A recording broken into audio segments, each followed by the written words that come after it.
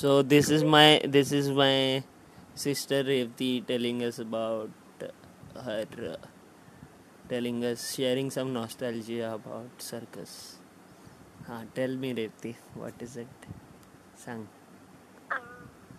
Hello, Sang. माझं नाव रेवती आणि मी जेव्हा निरंजनचा सर्कसचा पोस्ट पाहिले तेव्हा मला खूप असं नॉस्टॅल्जिक झालं की मी लहान असताना बाबा आम्हाला सर्कसीत घेऊन जायचे आणि सर्कसीला फक्त 5 नुसतं तिकीट असायचं. म्हणजे हाफ तिकीट असेल तर 5, फुल तिकीट असेल तर 10 असं तिकीट असायचं.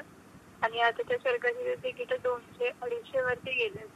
पण ती जी 5 रुपयात मिळणारी जी मजा होती की सिंह बघायला मिळायचा, जिराफ असायचा, हत्ती असायचे मोठे मोठे, ते खेळ करायचे, ते सगळे खेळ बघताना जी मजा होती ती आता 200 रुपयाच्या तिकिटात येत नाही. ते बरोबर. चौकवर उड्या मारायचे छान छान, सगळ्या खूप गोष्टी होत्या आणि त्याला बघताना खूप छान वाटायचं, काहीतरी नवीन वाटतंय असं वाटायचं. खरं ॲक्च्युली.